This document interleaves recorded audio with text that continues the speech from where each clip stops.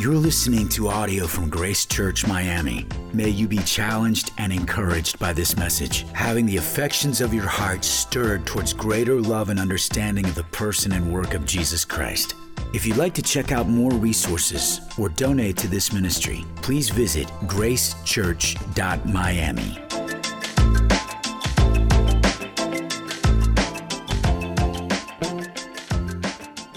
This past week, the world watched in horror as the news of what took place in Turkey and Syria was recounted to us in video after video of the tragic earthquakes that took place there.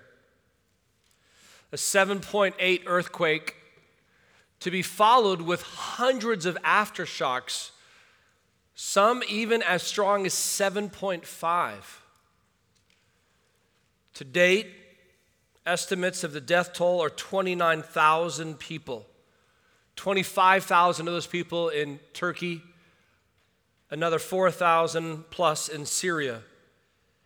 It's been devastating to watch.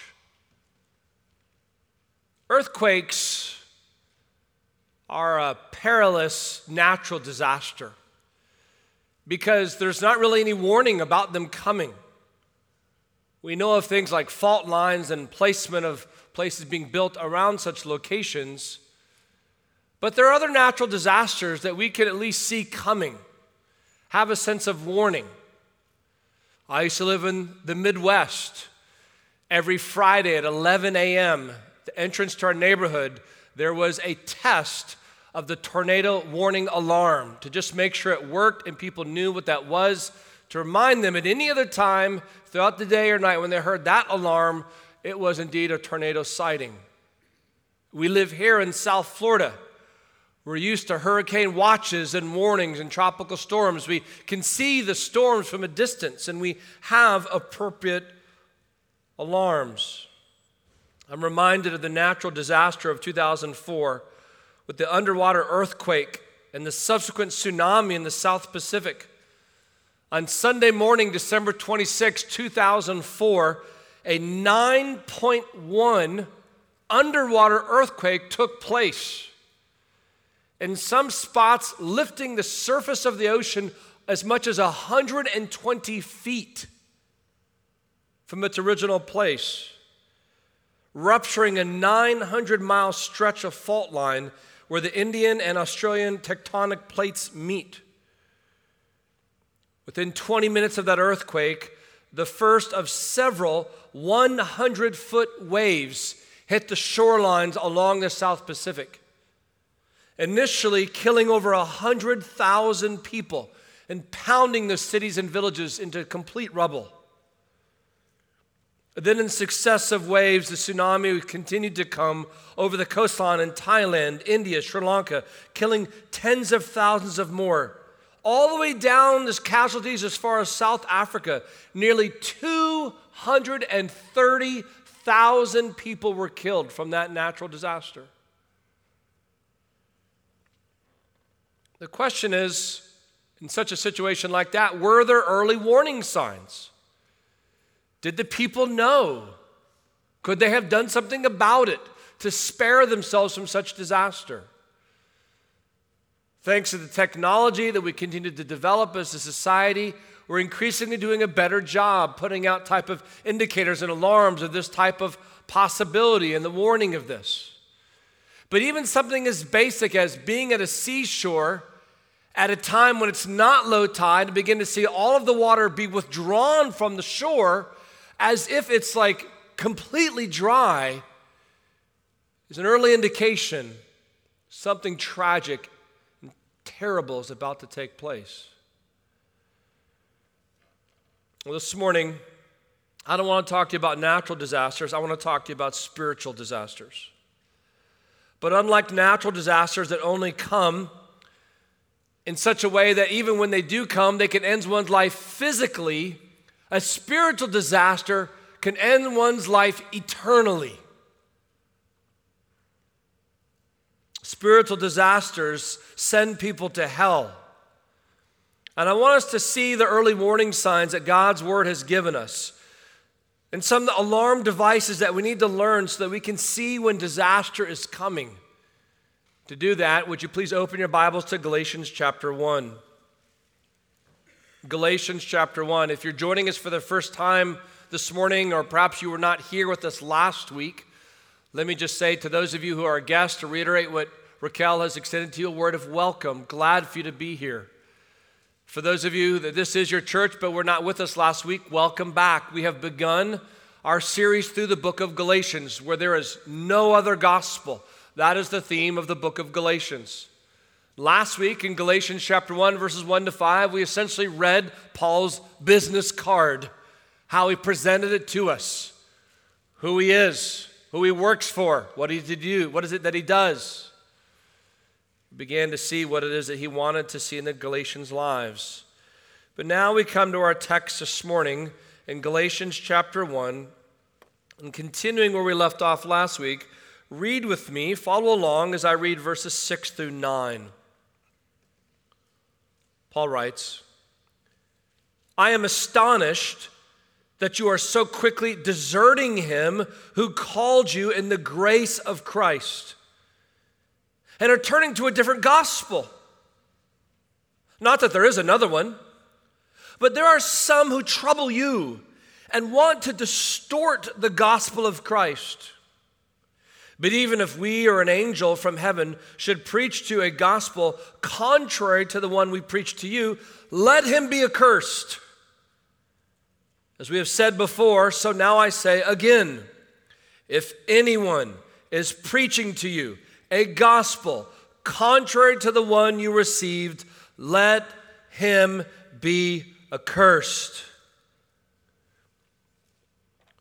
The title of this morning's message is Someone's Going to Hell.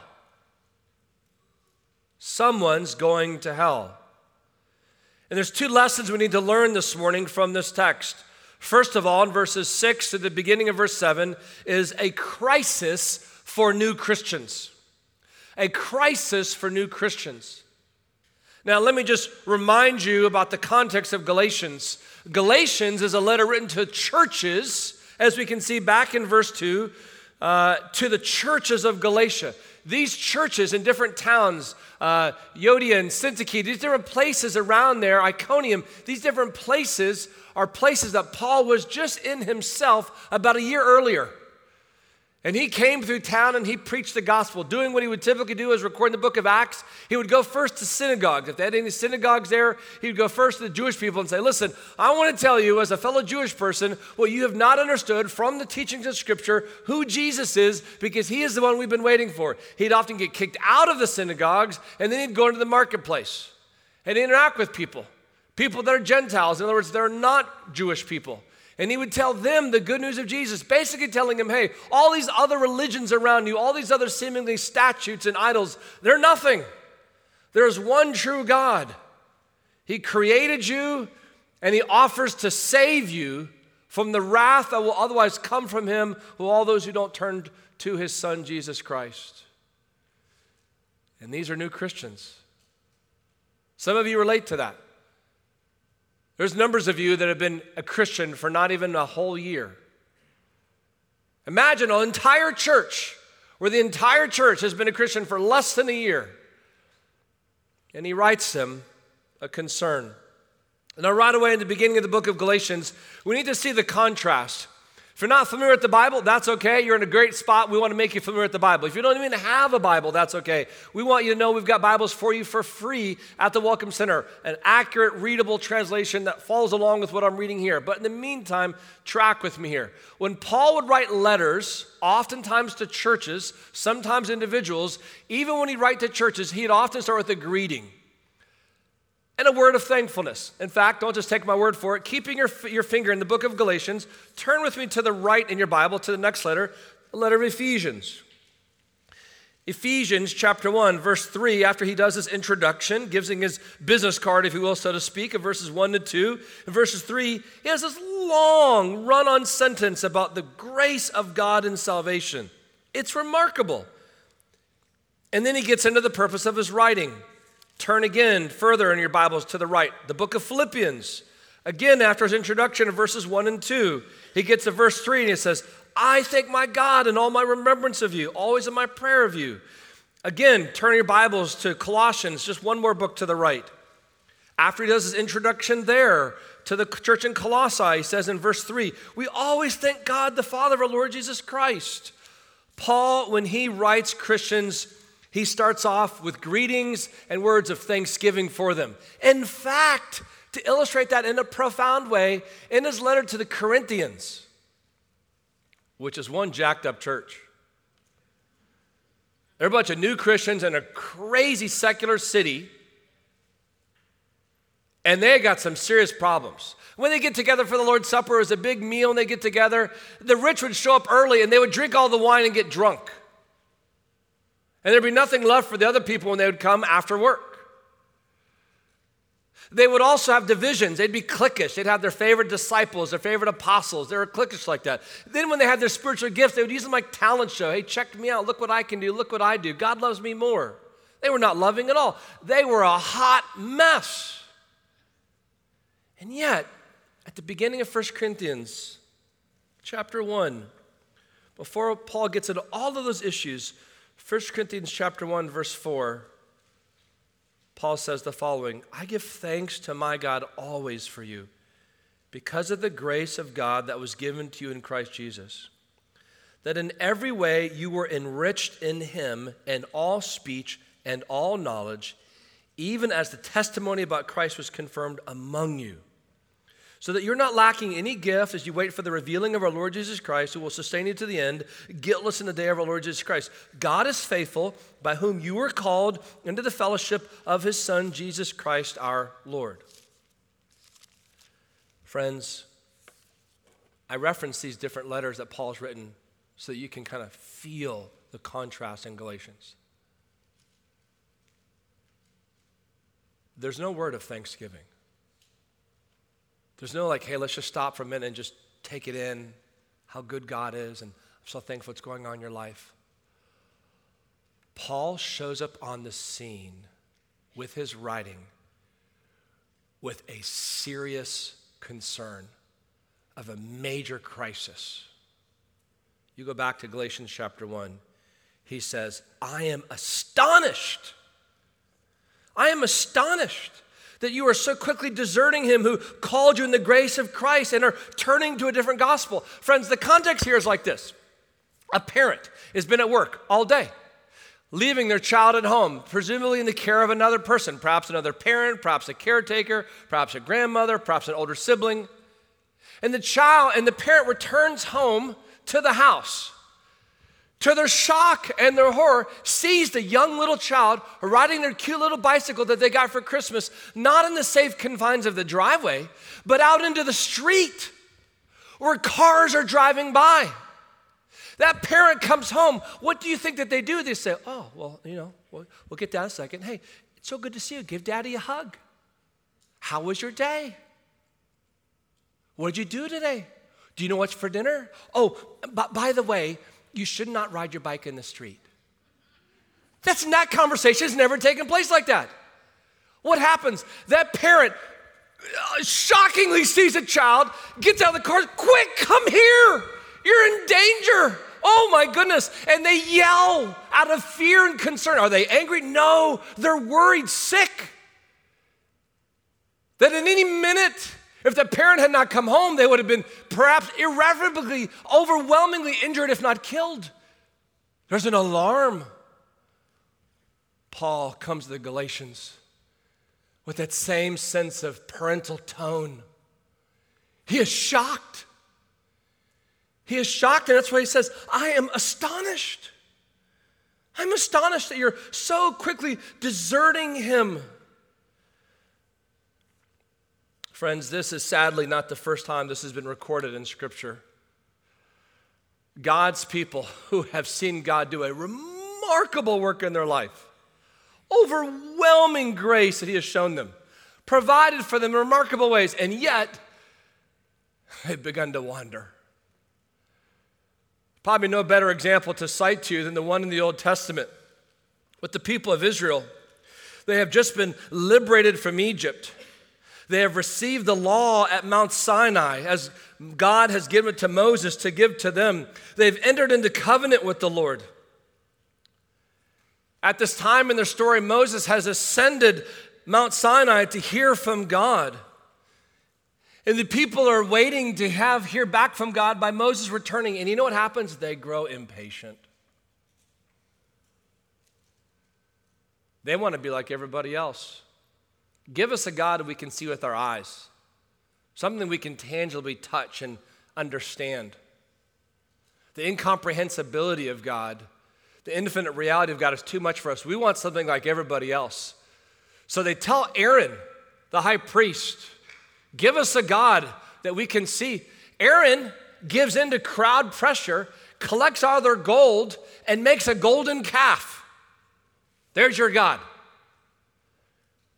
Exodus chapter 32, verse 8, the Lord says to Moses about the Israelites, they have turned aside quickly out of the way that I commanded them. They have made for themselves a golden calf and have worshiped it and sacrificed to it and said, these are your gods, O Israel, who brought you up out of the land of Egypt. Friends, this is an embarrassing reality for a lot of us in Christianity, is how we can be tempted to forsake the God who has saved us. Now, to be clear, the Bible here has a different tone in verses 6 and the beginning of verse 7 than it does in the rest of verse 7 through verse 9. Because Paul really is dealing with two different audiences that we're about to see here in a second. And I want to be clear in why it is that he wants to delineate the difference here. Paul is not saying Christians can lose their salvation. Some of you have grown up and been taught that in churches that have distorted the teaching of Scripture. That's not what he's saying. Paul is basically saying you need to recognize that you're being taught now to believe something different than what you were taught before, and this new teaching is actually contrary to it. And if you actually believe that new teaching, it's questionable whether you actually believe the original teaching. A case study of this is the book of Hebrews. This is exactly what's going on in the book of Hebrews. Look at what he says here in verse 6.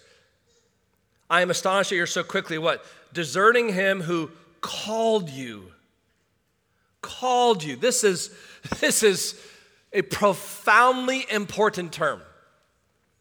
This term, God calling you, is God to actually do something that otherwise could not be done unless God had done it.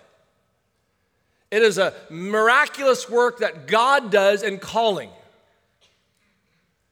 The perfect illustration of this is in the book of Romans. When Paul is writing to the church at Rome, he says in Romans chapter 4, verse 17, talking about the significance of Abraham and Sarah, he says how God calls into existence the things that do not exist. In Romans chapter 4, the context is he's talking about Abraham and Sarah and the fact that they don't have any kids. And he's going to create a whole nation from a couple who can't get pregnant. Like, that is humanly impossible. And God's like, exactly. Exactly. But it's possible with me. And so he gives them Isaac.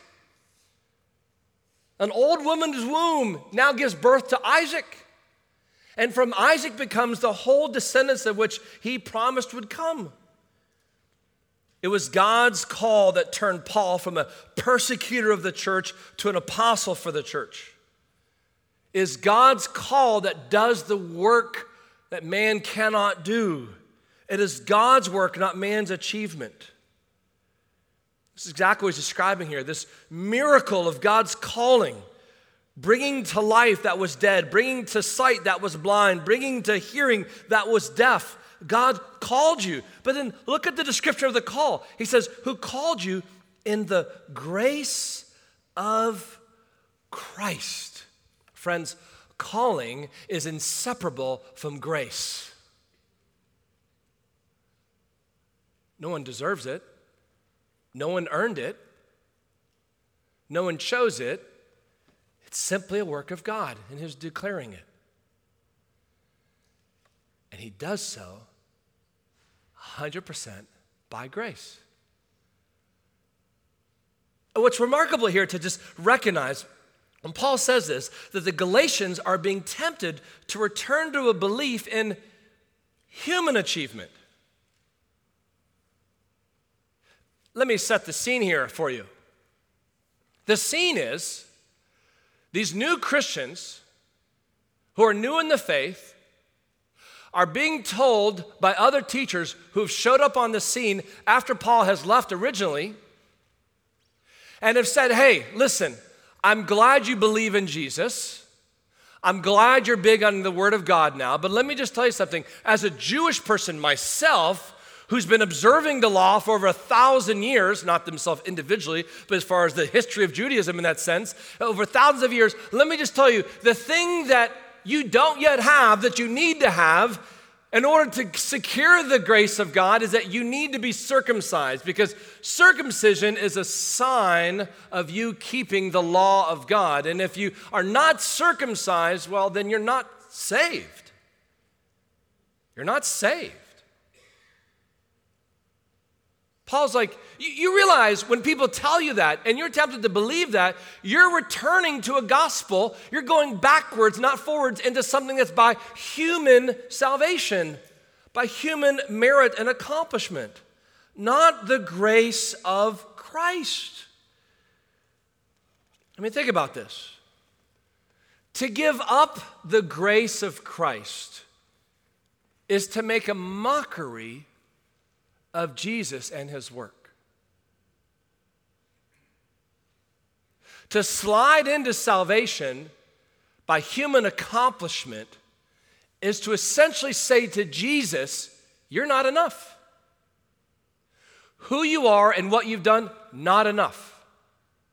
Sure, you obeyed the law perfectly. Sure, you were never wrathful, you were never greedy, you were never lying, you were never lustful, you're never proud, you're always obedient, you were perfect in every respect. Sure, you were crucified, unjustly, wrongly persecuted, and killed on the cross. Sure, you were scorned and abandoned even by your closest disciples. But Jesus, it was not enough to pay for my sin, because I need to do some more. And in doing that more, I will then complete what's lacking in your sacrifice. That's what happens when we want to go back to a human achieving gospel, which is no other gospel, as Paul says. Let me just have a word, if I may, for a minute with those of you who are new Christians. And I thank God that so many of you are. God has been gracious to open the eyes of many people here to the truth that's in Jesus Christ. So many of you have come to understand that the very thing you've longed for, that assurance, that identity, that security, that validation, that sense of purpose, that sense of forgiveness, that sense of reconciliation, that reality can only be found in Jesus Christ, the Son of God, by repenting of your sins and giving your life to Christ.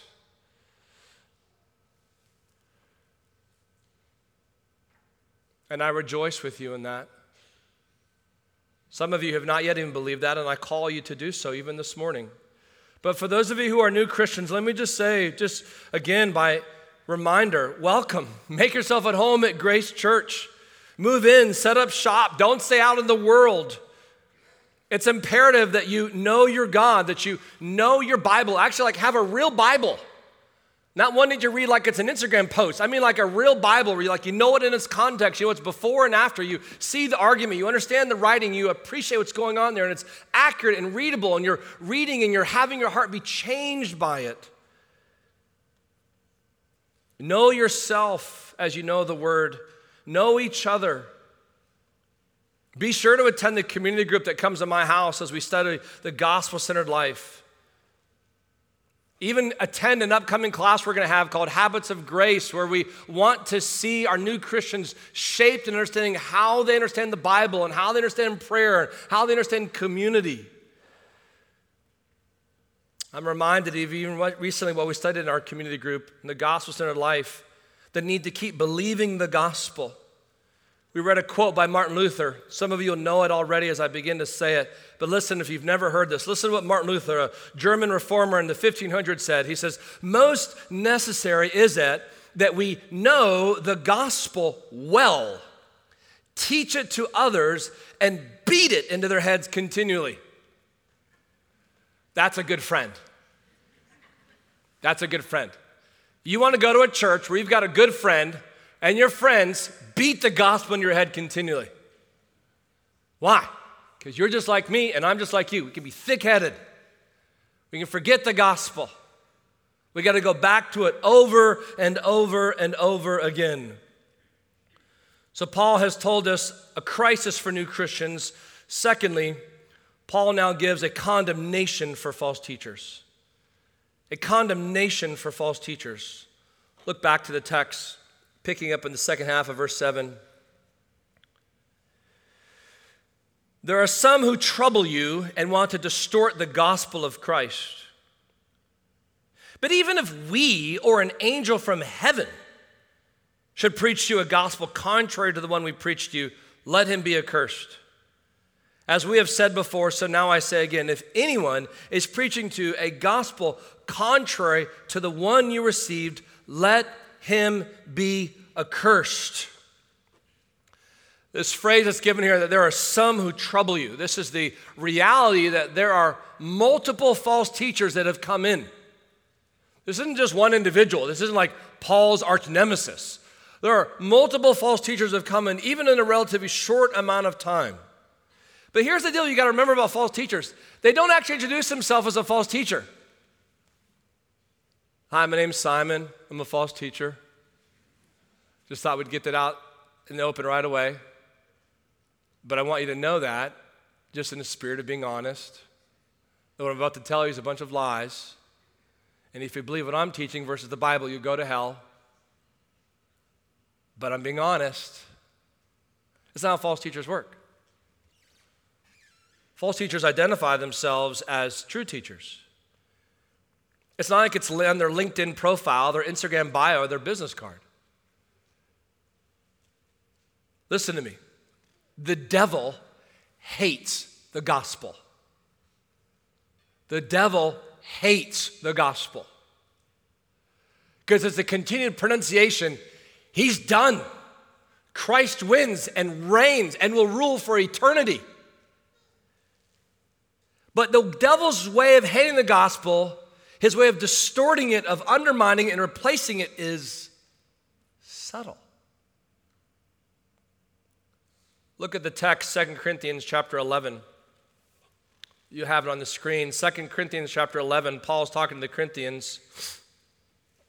He says in verse 12 through 15, "And what I am doing, I will continue to do in order to undermine the claim of those who like to claim that in their boastful mission, they work on the same terms as we do.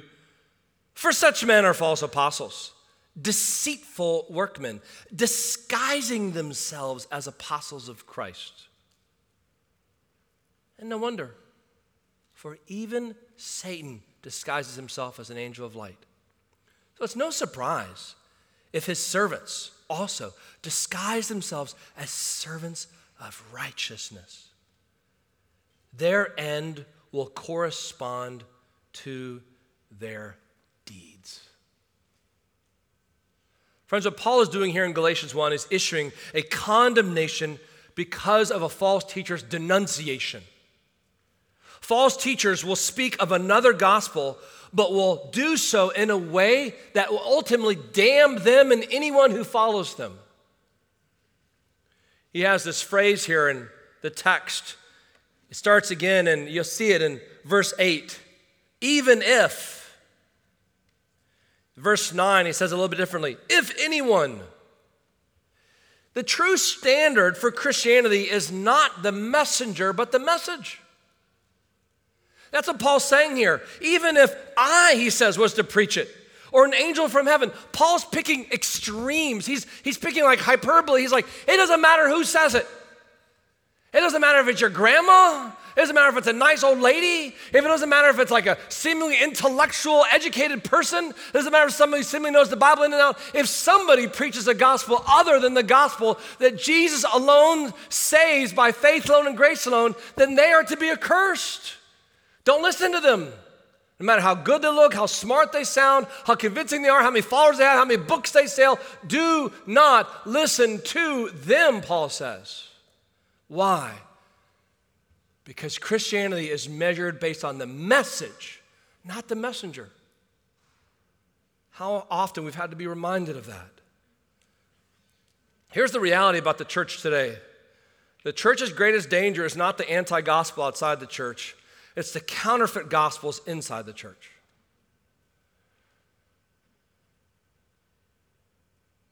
I mean, for them, at that time in Galatians, their false gospel was Jesus plus law. They weren't trying to take away Jesus. Keep Jesus. Keep Jesus. I'm pro-Jesus. They're basically accusing Paul of having preached less than the gospel. He left some stuff out. He was just trying to get you to like him. He didn't tell you the whole truth. He left out the part you should be circumcised. You need to do something. They're claiming their knowledge of the Bible, trying to add to it. Now, why does this alternative gospel seem like such good news? Why does it work? You ever asked that question? How is the gospel, the false gospel, which is, he says, not another gospel, there's no other good news, but why does it seemingly find itself to be so successful? Well, first of all, because the false gospel will seemingly offer you assurance of salvation. A false gospel offers you assurance of salvation. Why? Because you can look to something you have done to grant you that assurance. You're good. You're okay. The story of Luther that just drove him crazy as a Roman Catholic priest was that he was told as a priest himself he had to go to confession and that God would accept him if he confessed his sins. And so he's like, I got to keep confessing my sins. And so he kept going back to another priest to confess the sins, and he went all the time. And as soon as he got done with his confession, he'd go back and realize he hadn't confessed everything he could think of, so he confessed some more sins. And he kept doing this back and forth and back and forth. And he drove the priest crazy who he was confessing to, himself as a priest. And the priest told him, go commit some real sins that you can confess. He was so overwhelmed by it. But because Luther had been taught, if you confess enough, then God will forgive you. And so your assurance is, have you confessed enough? Everything you can think of, everything that you have wanted to do, everything that you've tried to do, everything that you have not done that you should have done, everything in this long list, have you actually confessed that? And if you have, you are assured you're a Christian. John Bunyan helpfully says, there is enough sin in my best prayer to send the whole world to hell. False gospels offer you assurance of salvation because you can look to yourself to provide that assurance, what you've done, and not look to Christ. The second reason why these seemingly good news work so much, because it gives you a sense of accomplishment. It builds up your own self-identity. Look what I've done. Which gives you a sense of justification and pride and a positioning of yourself to be judging others accordingly. The gospel is if you trust in anything else but in Christ's work for you to gain your forgiveness of your sins and favor from God, if you're trusting in anything other than the gospel, then you're not actually believing in Christ. Jesus alone. Here's the kicker. It's not even your faith that saves you. It's Christ that saves you. Your faith is in Christ. So sometimes Christians will feel like, understandably, in this kind of a spirit of immaturity, they're like, I just don't know if I have enough faith. I'll go and tell you right now, you don't. You don't. Or you will today, but you won't tomorrow. Your assurance of your salvation is not, do you have enough faith? That's never where the Bible directs you. The Bible directs you, where is the object of your faith? To whom are you putting your faith in? Christ saves, not your faith saving you. Faith is the means by which that trust is demonstrated. And even then, Ephesians 2, that's a gift from God. God gets all the glory. Him saving sinners. Think about false gospels today. The faith plus works, that's so common. Sacraments you should do. You should be baptized. If you're not baptized, you're not a Christian. Some people believe that. Some wrong denominations have taught that. Baptism regenerations, not true denominations. Others have been taught you're not a Christian if you don't speak in tongues. Again, another work. You've got to do this or you're not a Christian. That's not the gospel. Others have been taught outside of that the gospel of financial prosperity. God loves you, he will bless you. And so you're always working for God's blessing you financially. This is a common problem with the prosperity gospel, promising people what God has never promised. The gospel of family stability, the good news that I will get married, I will have kids, our family will be secure, and I want to protect my family idolatry scene. Or the gospel of political identity. God loves me and will have everybody vote my way, with my ideology, with my policies, with my programs, as if that's your ultimate trust in your good news. Or the gospel of self and security. God is essentially just somebody who's supporting you in your desire to be self-fulfilled. You're the gospel. You are the good news in that false gospel. Perhaps you've heard in recent months the news of one U.S. congressman who was elected to office last November, but now has learned that much of his resume was fabricated lies, of which he's acknowledged himself. The lies are pretty wide-reaching. He stated that he attended a private university that he never did, even going so far as claiming he was a star of their volleyball team. Like, you just overreached on that one. He claimed his mother died in one of the trade towers that collapsed as a result of 9/11, that his grandparents fled the Holocaust. He said he was mugged on the way to delivering his rent check. He claimed he lost 4 employees in the 2016 Pulse nightclub shooting in Orlando. And the list goes on. And today, the person I speak of still sits as a congressman in the United States Congress. Now, admittedly, both political parties are trying to remove him, but it's a process. Paul does not believe in such a process with false teachers in the church. He's like, well, let's discuss it. Let's get a committee together. Let's find out how everyone's feeling about this. Let's find out if they meant well. Maybe they meant well. You know, who are we to judge? I don't want to judge anybody. I think it'd be further from the truth. Paul says so strongly here, let him be accursed. Let him be accursed.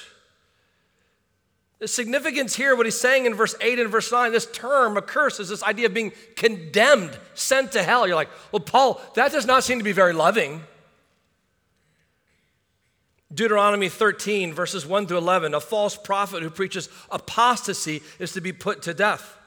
Paul's not saying that here. Paul is saying here that God will judge this person for all eternity. It's talking about end time destruction.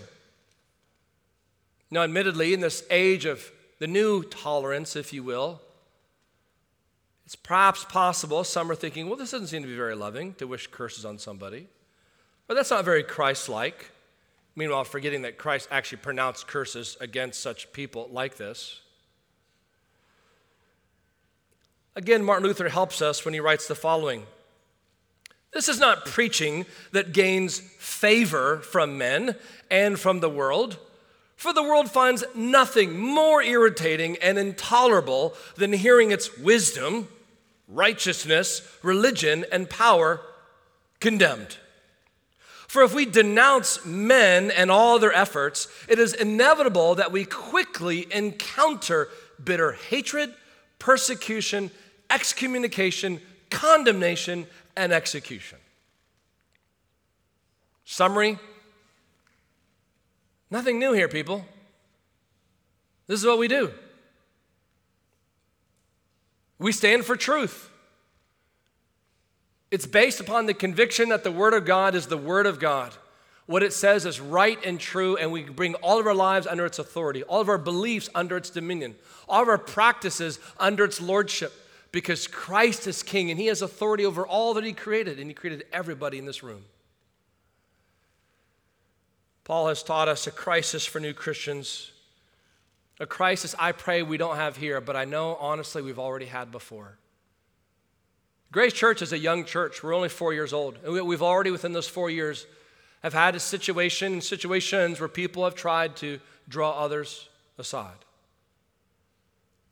Come in. And it's not that it's unheard of.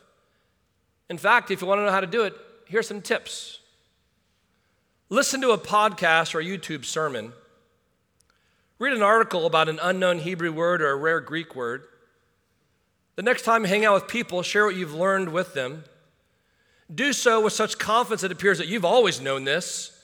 Countless others believe this, and you can't believe the people around you don't already know this. They should catch up with you in your enlightenment. Go to church next Sunday and listen for the absence of this new revelation in the sermon or the distortion of it. Share with others how the leaders are missing it. Bonus points for you if you use the phrase, bless their heart. Send some links to others via text. Bonus points if you create a WhatsApp group devoted to this new emphasis.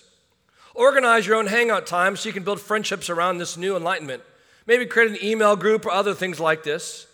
Find a new church that provides the emphasis, though it's likely you won't, because after all, the church will probably be faithful to the gospel and your new church won't be. After all, you're enlightened, but most others are not. Your friends should be glad that they have you as their leader. Head out, ghost the rest, do your thing. After all, God's got your back. And this goes on in every time zone around the world today. Because what came to the Galatians comes to Christians in Miami. And we need to be sober-minded and know our Bibles to know the truth. That we're not being proud, but we're not compromising on the conviction of the Word of God. That what God's Word says, we're going to believe. Even if that costs me friends and family, I'm not going to compromise on what God's Word has said. We need to be a church with that kind of conviction. And the question is, are you a Christian with that kind of conviction? Paul says, don't desert, don't wander from, don't waver. When we gather together as Christians every week, we gather to invite others to understand what we have already understood and to give their lives to Christ. And I hope some are even here today thinking that for the first time in their life, to give their lives to Christ, repenting of your sins and surrendering your life to Christ.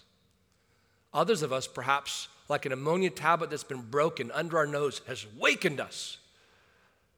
And we have fallen asleep, lured into many false gospels around us.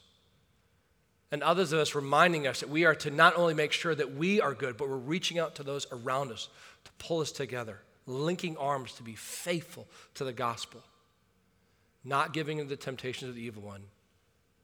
The Lord would hold us fast.